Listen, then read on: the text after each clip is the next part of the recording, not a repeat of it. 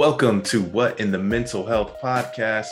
We are your hosts. I'm Brandon Rice. And I'm Amber Guzman, and we are sharing conversations about the mind, body, and soul. Welcome to episode 2 of What in the Mental Health. We are here today. Hey, Amber, what's up? Good morning, Brandon. Good morning. Ready to start the day. Yeah. Today, what we want to talk about is we want to give you a little background on both of us. So we'll do a little introduction, how we got started on this mental health journey, and just basically what our backgrounds look like. Yeah, we wanted everyone to kind of get to know us and understand who we are and why we're on this journey together. Right. Absolutely.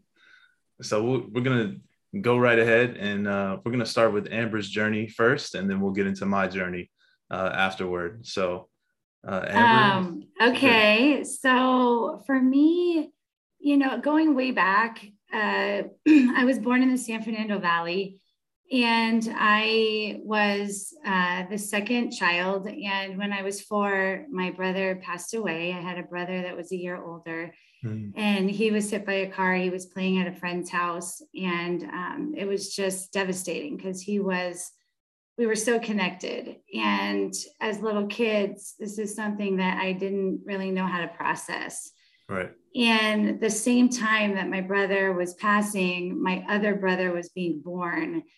And so there was a lot in my family of, loss, and then yet joy because a new boy was coming, and it never would replace. But I always felt this need, and looking back at myself, that I just didn't want to make a problem for my family, that like they had enough going on, that it was just like, keep it together, Amber. And all of a sudden I'm the older sister. And anyway, there was some alcoholism in my family. My parents ended up having another child. So I had 2 brothers, and my parents ended up divorcing. And then my mom had decided to move us from the San Fernando Valley to Escondido, California, which was down south. And this was really difficult for me because all my friends and just everything, it was a very difficult time. I was in 6th grade, and my mom remarried, and stepkids were on the scene. And it was just, I'm a Cancer, and I like everything. I like my home and everything as is and comfortable. And I was in lots of states of change, and we moved a lot at that time too. Even though we moved to Valley Center, we were in like 4 different homes in that time. And so it was just like, Amber gets settled, move again. Amber gets settled, move again. Yeah. And in a way, it taught me a lot of resilience. But I remember by the age of 15, after going through a lot of change, I was always worried and thinking and in my head. And I ended up meeting a boyfriend in high school, and we ended up smoking pot. And it was the greatest thing for me at that time because it eased my mind. It got my mind. I can just remember feeling this feeling where I was moving energy, and my mind, for the first time, I was like, I don't have to think about all this stuff. And it took me down a bad road for a few years. And I knew it's not the journey that I wanted. But at the time, it was what I needed to just sort of find myself or go down a dark road to then realize another road. And I moved back to my father's when I was 19 or 18 years old. And it was, my mom ended up divorcing that stepfather, who was a great man, but it ended up just taking me to, again, another change, and moving back to the San Fernando Valley and hooking up with some old friends that were not doing the right thing. At that time, the 94 earthquake had happened, and lots of homes where it was just crazy. We were in the epicenter of this earthquake. But I started to wake up after and realize that I did not want to go down a journey of drugs. And I kept even trying to move myself out of the valley to get away from it. And I moved myself to Venice, California, which was not a very good choice either. That just, when your mindset is at a certain place, no matter where you go, these things are going to show up. And I just kept going down the wrong road, even though I wanted a different road. And my mom one day said, let's go on a trip. And I went to Arizona for a few days, and I just realized I can't go, I can't do this. Mm. So I was managing a really cool store in Santa Monica. I was working at Fred Siegel as a manager at a very young age, but I was doing drugs and I How was old, sleep. how old were you during this time?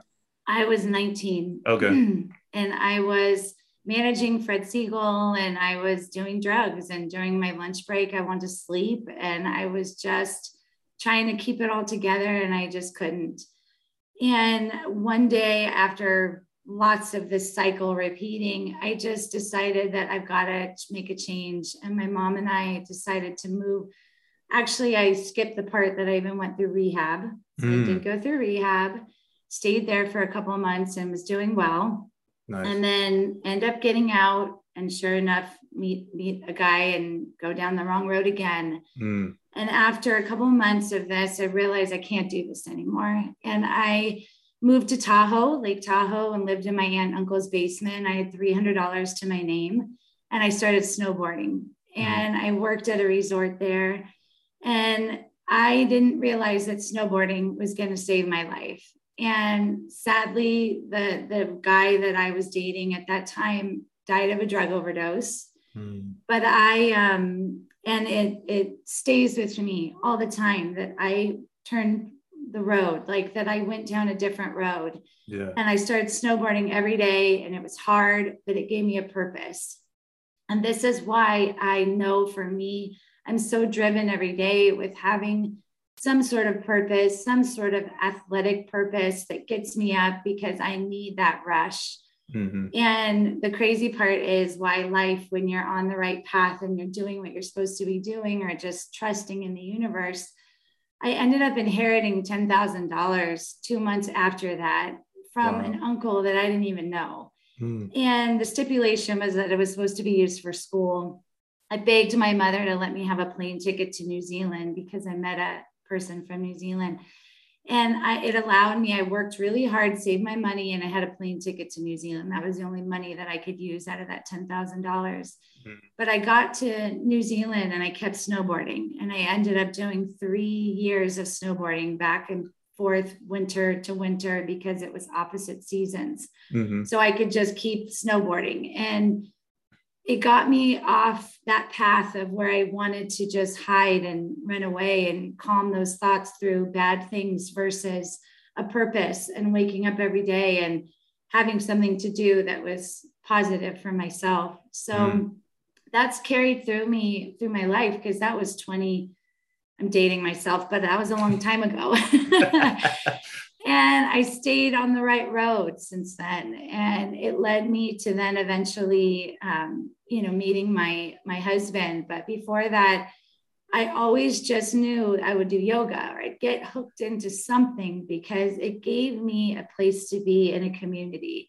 Mm-hmm. And with my husband, and we've had children, and I've throughout the whole time, like I said, I had one day where I would do the gym and then it became 2 days and 3 days. And then it became Spartan racing. And now it's my community of girls that we hike with and we have our place to be all the time. And I need it. And so it's not just the athleticism, it's the community, it's the purpose, like where I ended up hiking Mount Whitney last summer. I ended up backpacking just 2 months or a month ago in Catalina Island. And it was like getting the gear and planning it out and knowing what I'm doing and having this purpose of something different and new is what keeps me alive. In addition to starting this podcast, Brandon and I have talked about this forever. And he always wanted to do it. And I always wanted to do it. And it was like, hey, let's just do this together. And it just ignited to this organic like purpose for both of us that is exactly what we needed at this moment. Yeah. And sharing a bit about, because I know I've been talking a lot, but meeting Brandon was about 20 years ago when I was living in Valencia and just starting my pregnancy with my daughter. So when I met Brandon, he was living with Michael Maddox, and they just became my friends. And I was always connected with Brandon, but not as connected as I was with his dad. or I don't know the word to say. Stepfather. Stepfather, yes. But Brandon and I always stayed in touch. And over the years, Michael had passed, and Brandon and I always had a soul connection.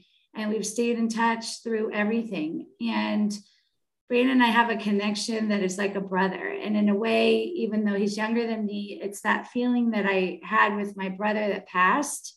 Brandon gives me that, it gives me chills talking about it because we've never said this before. Mm-hmm. But it's like a feeling for me that I was missing, but that you fulfill, and that we truly care about each other and want the best for each other. And it's in this loving way that is so platonic, but also so like each other's cheerleaders of never judging and just supporting each other and meeting each other where we are. And I've seen you go down some roads that have been hard for you, that I've been there, and we will always, I feel, be each other's, soul connection of a brother sister feeling.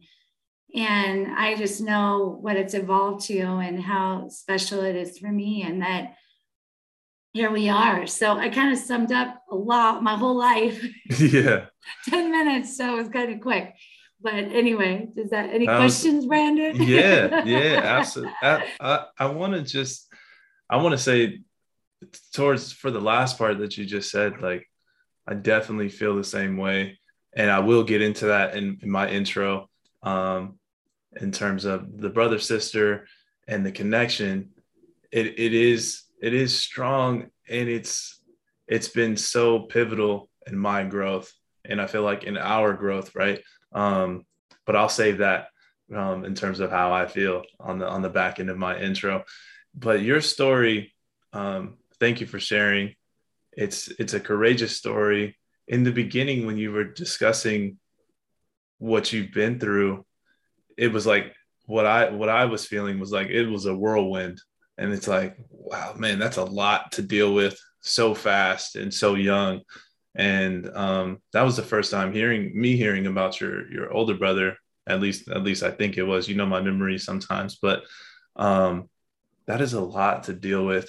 And it doesn't sound like there was a place for you to process that through when you were young. So what you've been through, that whirlwind, and then how it came about to where I feel like there are themes, and I love themes. One theme was community. Another theme was moving your body. And then the other theme was purpose. You found purpose in snowboarding. You found a community in snowboarding. And with that, you've come to be, and you're continuing to be, your best self. And I thought it was very well like organized and said, and it's just, you've been through a lot, and you're so courageous for what you do. And I'm proud of you. And I know your family's proud of you. And I mean, there's so many other things like which will come out in time because, where you think about it, like where I did put myself through school and I work, I forget to share that I work and 2 kids, and how beautiful the journey is also because of sharing how everything is more at ease these days, like where I have consistency with my husband. He shows up. He's a man that does what he says. And yes, we have our plenty of moments, which I'm sure you guys will hear throughout this mental health podcast, because we've been together nearly 21 years. So it's a long time. But there's something in the everyday, structure, and like, yet it's a simpleness where when I was younger, it was a lot of chaos and moving, and as much as it's good because it taught me that no matter where I am, I can be strong, and I can make a friend, I can pick myself up, and I'm going to be okay. No matter what, I'm going to be okay. And that's the part that allows me to not be afraid of change or afraid of variety or uncertainty, that I actually crave a little uncertainty these days. This is why I set a goal. Sometimes it's tough, that carrying a 40-pound pack when I have a messed up shoulder and just little things, it drives me though, and ignites me. So through the chaos, which there was good moments too. I have to always share that because I don't Right. want to feel like I didn't share good things. I was introduced to certain spiritual practices through my mom when I was young, and burning sage and crystals around me, and going through the dating a medicine man. And so I did a lot of sage, like Sweat Lodge. Oh, And nice. so through my tough times, there was always a light that I was going towards. And I feel like that's just the essence of who I am, that there's going to be chaos in life for all of us, but that I'm always going to find that light. And whatever that light is, that morning routine, whatever that is, this podcast, that we stay in our light, and that we balance that we can't stay in that dark side, that we're pulling to the light. And that when that pendulum, when it gets too far over one side, we're swinging it back to that light. So anyway, I want to hear about you, Brandon. That was great. That was great. Thank you. For me, my intro, since I wasn't going to go that deep, but you know what? That's what this podcast. Right. That's what this podcast is about, right? So the being vulnerable, and for me, I was actually born in West LA, and at Kaiser in West LA, and I was most of my life raised in Pasadena. I come from a divorced home as well, and my upbringing, I felt, was also somewhat of a whirlwind, not as much, and not to compare, but I'm just trying to be like, all right, where do I want to go with this? And it's okay, just do what flows, you know, like, because more will be revealed when you're comfortable, and it's just trust that the words will flow. And when I was growing up, I guess I'll start with the relationship I have with my father. I didn't really feel much. I'm the second, and so I'm the middle child. And in terms of what I felt for my father, I didn't feel that I was connected to him. I didn't feel that, in terms of what the quintessential father is or was, like, I didn't have that connection for whatever reason. And he was present. If you looked from the outside, he was there, in terms of, he was at baseball, we were at Boy Scouts, and he was there, but I didn't feel it emotionally, right? And so when my parents divorced, I didn't, on the surface or being aware of it, I didn't really feel anything. I was like, he wasn't, it's, for whatever reason, I was like, he wasn't there anyway. So it's like, my life doesn't really change. He worked night shift, and he slept a lot during the day. And he was a great provider. That's what my mom will say. But in my experience, I can't speak for my brothers, but in my experience, I just didn't have that. And I say that to say, there was a point in time when my stepfather came around, and I ended up moving in with him. He didn't have a relationship with my mother in that way, in terms of them dating or anything like that. And maybe on a different podcast, I'll get into the whole details of all this happening. And I know it might sound confusing, but basically, he was a mentor, someone you looked up to at that time. Yeah, and you needed that strong male support, because that's how I see it back then. Right. And he guided you. And that's why, and I'm sorry, this comes off, I feel like I'm kind of like trying to figure out how to say these things, because it is a very, it's very close to my heart. It was a life-changing moment for me. And there were some traumatic events that happened during this time. But I bring up my father because I feel like as I was moving through life, I was always searching for that fatherly presence. Like, I wanted to work hard. I wanted to play football. I wanted somebody to guide me. And I couldn't say that as a kid, that's what I was looking for. But I feel like when looking back, that's what I was looking for. In one one particular thing that I was involved with when I was in elementary school, because I don't want to miss this in the chronological setup for this intro. There was a group on campus. I went to Don Benito High School. I mean, Don Benito High School. I went to Don Benito Elementary School in Sierra Madre, and there was a group on campus called Peace Patrol.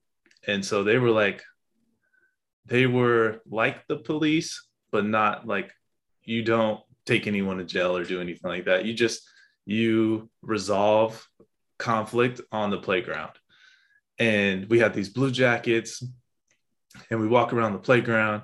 And if did you start this, or this no, was no, just the school had this. That's awesome. So, we need a peace patrol right now. I know, right? The world needs a peace patrol.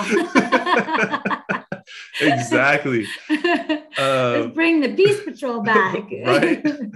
So we walk around with these blue jackets, and if you see any friction or conflict on the playground, you walk up, and you're with a group of people. You walk up and you say, hey, like, what's going on here? Right. And you're like, I'm like in third grade. Right. And I'm walking around with this clipboard, and you get one person's side of the story, you get the other person's side of the story.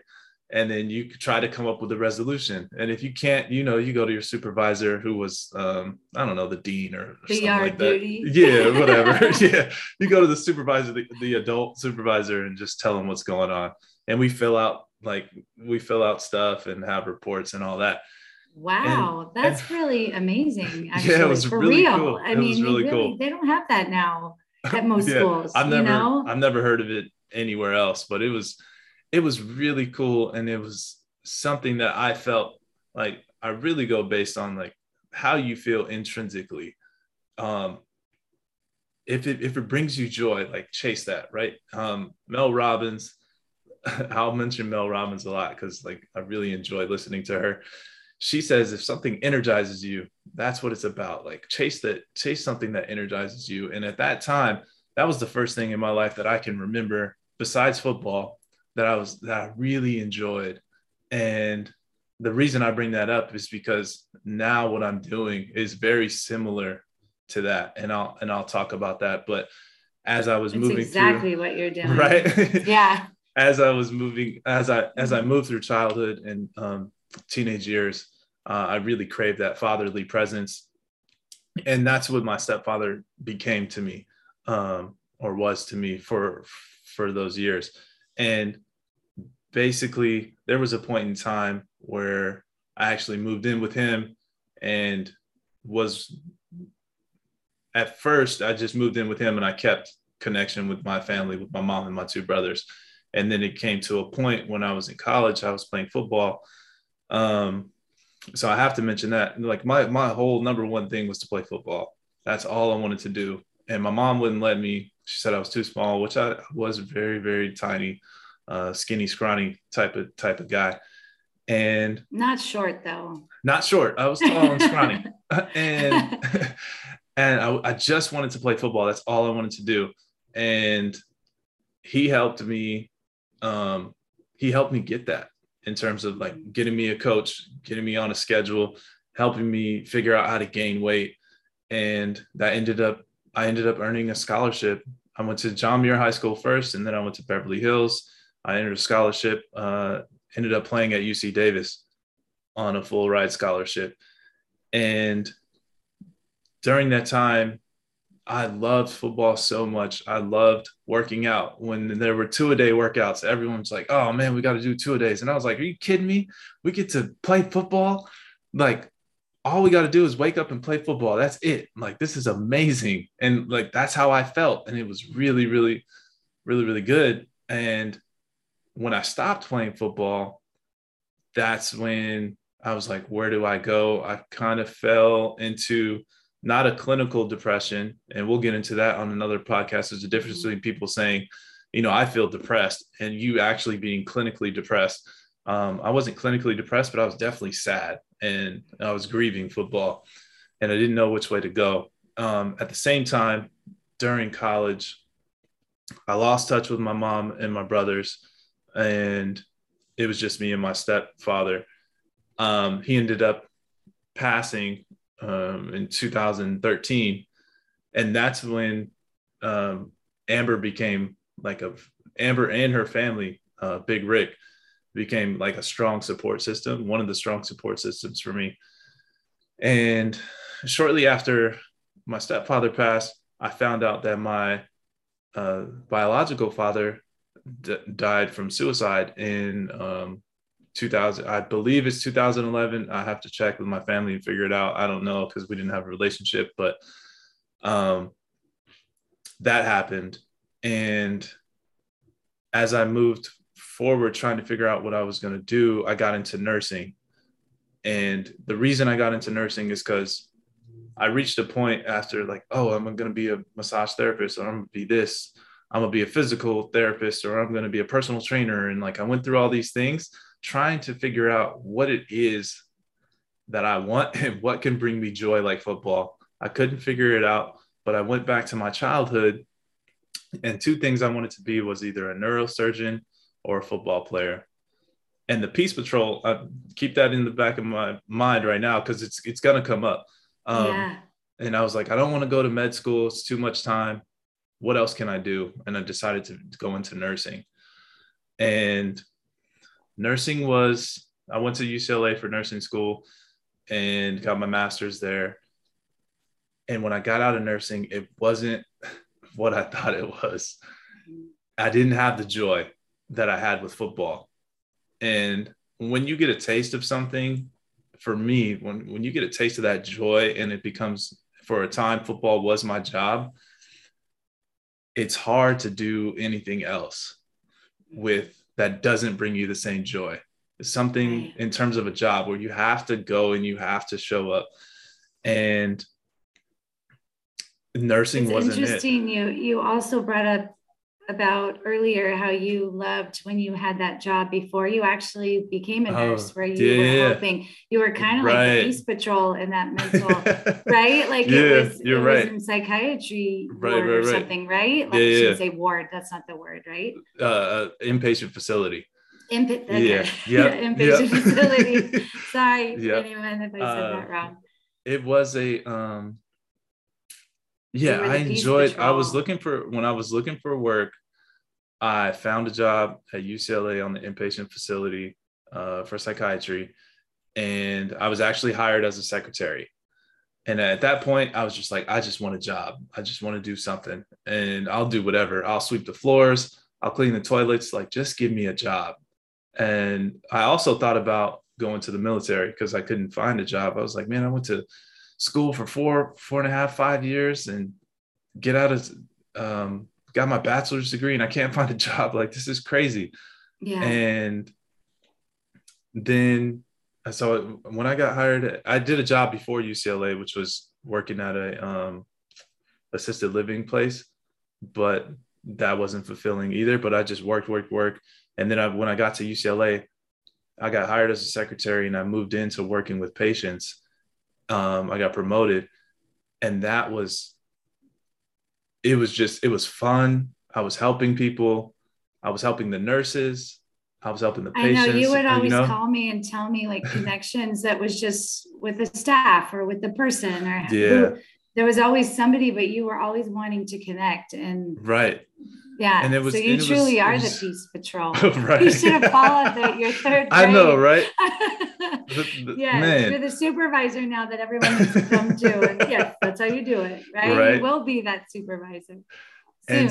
And that was a good spot. So I felt like okay working there, and I put in a lot of hours, and then I went through nursing school. When I came out, I was like, yo, what is this?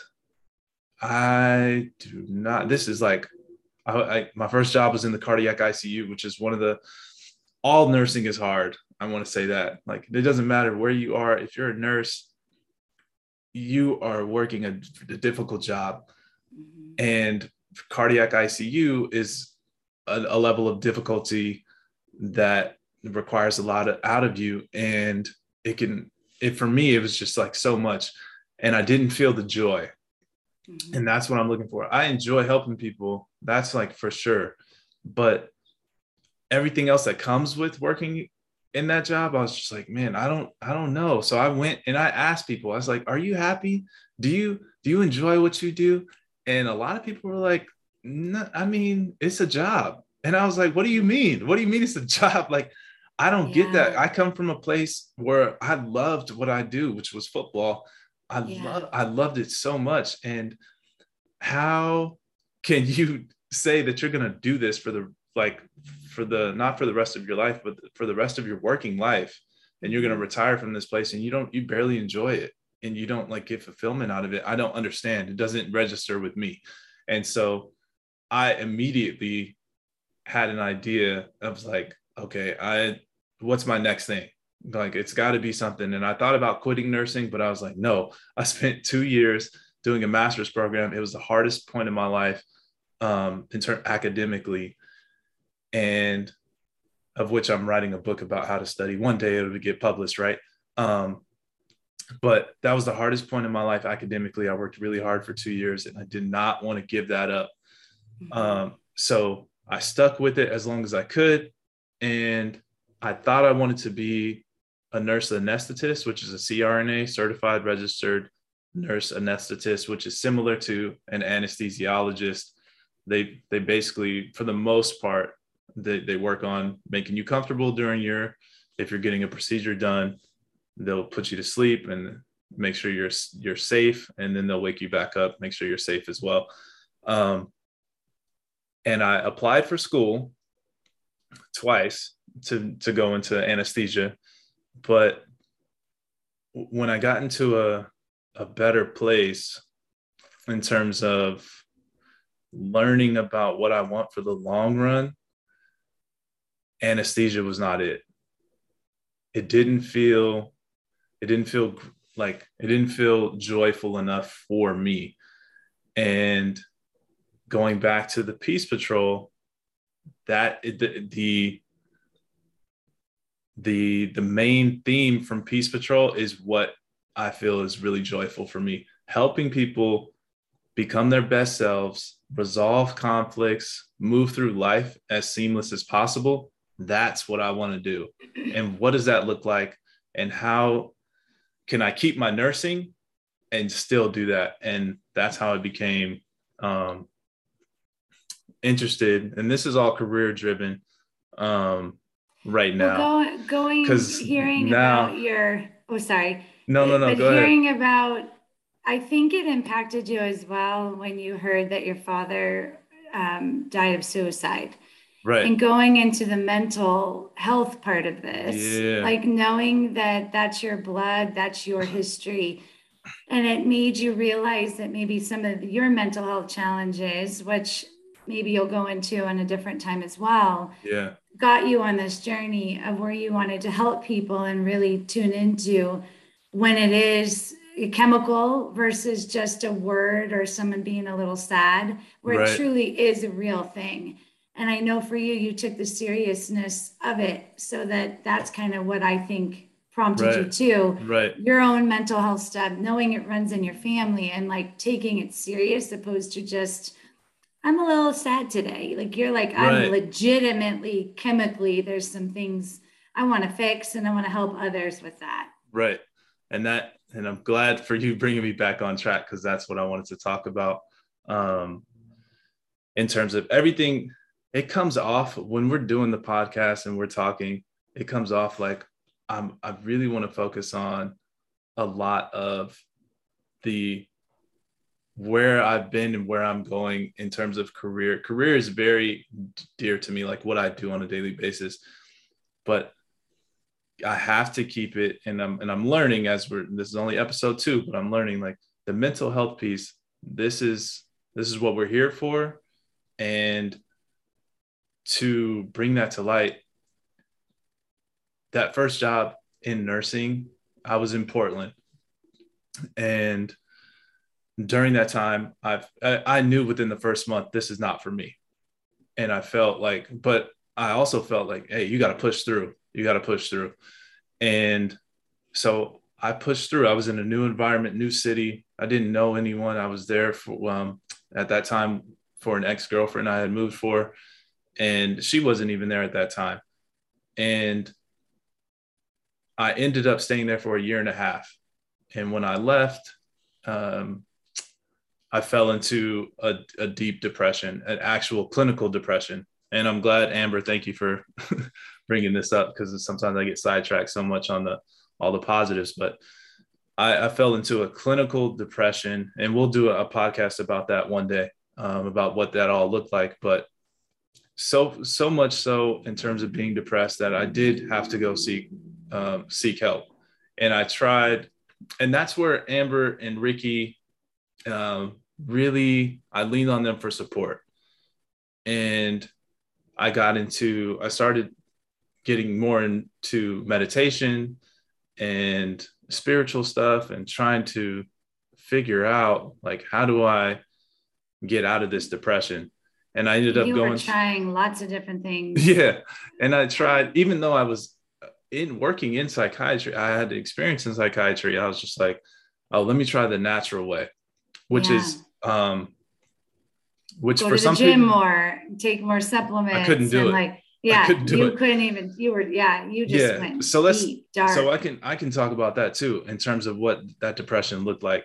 So it's like, for me, what I went through, it was just didn't care about couldn't feel anything. I was sleeping like 16 hours a day.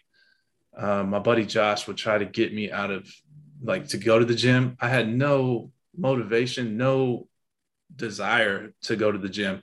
I didn't want to go to the grocery store. I didn't want to go anywhere. I didn't want to go to work. I didn't want to do anything.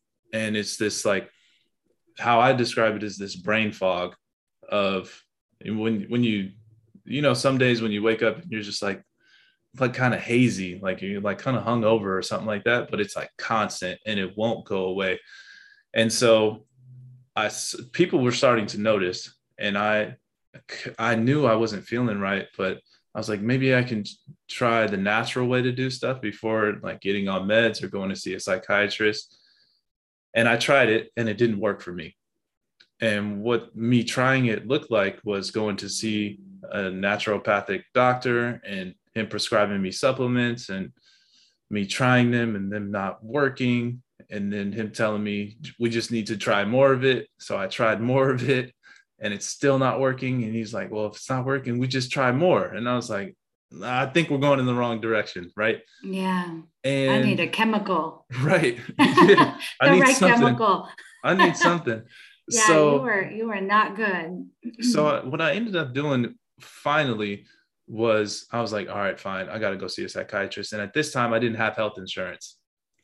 And that was like difficult to deal with too. So I had to pay out of pocket. I went to go see a psychiatrist. And I tell you, when I went, I had felt, and we talk about suicide too, right? There were points where I didn't care if I woke up or not. There were points where I thought about, like, let me just go into a bad neighborhood at night and see if something happens, because I don't want to be here right now. Like, I don't see any point to this. And that is way different. Your friend. Yeah. It was hard as your friend to watch you go through that. And it's way different than who I am, right? I'm bubbly. I'm totally, like, I have a lot of energy. Like, some people think, like, when I go out sometimes and where everybody's drinking and I start acting a certain type of way, they'd be like, how many drinks have you had? And like, I haven't even started yet. You know what I mean? Like, yes, you've got charisma. Right. So it's like way different on the other end of the spectrum of like who I can be. Right. And so when I went to the psychiatrist, before I went, I was like, you know what? I'm going to tell this psychiatrist everything that's ever happened to me and just see what they say. And she was like, yeah, you've been through a lot. You've been through trauma and you're definitely depressed right now. And I'm going to give you this medication. And for me, just my experience, it doesn't happen to everyone, but for my experience, within 3 days, the brain fog started to change. And I was like, holy shit, like, this is like really helpful for me. And that is the beginning of my journey in terms of mental health, and like why it's so important to me, because it's literally like that one meeting with the psychiatrist definitely changed Changed your everything. life. It changed my Yeah. life for real. Like it really like saved my life. And I moving think you want forward, to, yeah, you're on a yeah, quest to be yeah, that peace patrol in the mental health right. And moving, platform, you know? yeah. And after Mhm. that, I went up and down in terms of like, do I need the medication? I definitely got into therapy. At that time, she told me, that psychiatrist told me, she said, I'm going to prescribe you this medication, but you have to be in therapy, which I'm like all for. And I really appreciate that she did that, because I continue to be in therapy now, and it's so helpful. And I've done different stuff. And that's where the morning routine came in. Mhm. And my fiance Candace reminded me, she was like, hey, you did that podcast, but you didn't really go into exactly why you started the morning routine, and like why you're so um, Set. set on it. I'm not rigid about it, but I'm definitely set on it. And she said, and that's when the pandemic started. That's when I really started diving deeper into that routine. So, and I've really started to feel my purpose, and I feel like this is my purpose in life, is Mhm. to have conversations with people, support people, help them to become their best selves. If they need medication, as a psych MP, a psychiatric nurse practitioner, I'll be able to provide medication. If they just need therapy, I'll be able to provide therapy. Mhm. um, and that feels right to me. It feels like joyful to me, and Yeah. me practicing that and seeing what that looks like. It's like I'm starting to feel what I felt in the third grade when I was doing Peace Patrol. I felt great. When I was playing football, I felt great. And the best thing about it is that it's not a struggle like football was for me. As Mhm. I was good at football, but I had to work so hard Yeah. to be really good at it. And I don't have to work as hard. I still work very hard because I want to be the best that I can be in this role that I'm um, seeking out to be. But I, it's not, it's not so resistant, and that's another podcast too. But Well, I think too, Brandon, it's beautiful to hear kind of how you summed it all up and how going back, I don't even know if you realized about this Peace Patrol until we got to talk about it again yeah, today. You know, like it really just it shows full circle. And that mm-hmm. I want to just bring to everyone's attention that it's actually admirable that you kept fighting and going through this journey that didn't feel right, like doing all the different jobs and doing the nursing and like going and living in Portland and the gray skies and the weather, that just like so many things contributed to you just knowing something's not right. And it Yeah, like took you to the dark side. right, Literally, I've got Pink Floyd on Dark Side of the Moon. But like you were in the dark side, right? right, right, But you had to do that to like, here you are, here we are. Really feels like I just feel thankful that we're connected and we're both on our purpose. And that when you're living on your purpose, sometimes you don't know what it is until you arrive, right? right. And you're doing it. So the fact that you're in school, and anyway, I think for us, I want to thank you for sharing all of that. And I think you still have a little bit more to say. So carry on. You weren't done. um, that that is basically that's most of it in terms of what we can fit into one podcast for my journey. But speaking to how this came to about in terms of the podcast, Amber and I, we would have these conversations just like this conversation we're having right now on the podcast, and they would be so rejuvenating, so fulfilling. And I'm like, I want more of that. Like that's what I want. And that's basically the whole theme. If you want to talk about themes, um, the theme is one theme is I really take or like I'm really in tune with kids in terms of believing that when you're a child, that's when you have the magical thinking. You think anything can happen, right? And if given the right environment, you can start to see a kid's natural talent. And the way that we're raised, at least in my perspective, the way that we're raised is like, you got to grind, you got to grind. There's got to be that resistance, and there will be. But if taking a natural talent is just so much more seamless in terms of going on your path and your purpose. And that's what I had to learn. So that's one theme. Another theme, I don't know, I'm getting lost on the themes, but Amber and I had these conversations. We wanted to bring it to a podcast because we think these conversations can help people. For me, it's all about helping people become their best selves. And also the way that you and I can critique each other or offer input in a loving way. And the whole reason why we wanted to start this podcast is to start communication for people that's different, that's honest, and really coming from the heart and being vulnerable, because we have that ability to do off camera, off recording, where we can just tell everything. I mean, we've had conversations that we're not ready to bring to the podcast yet.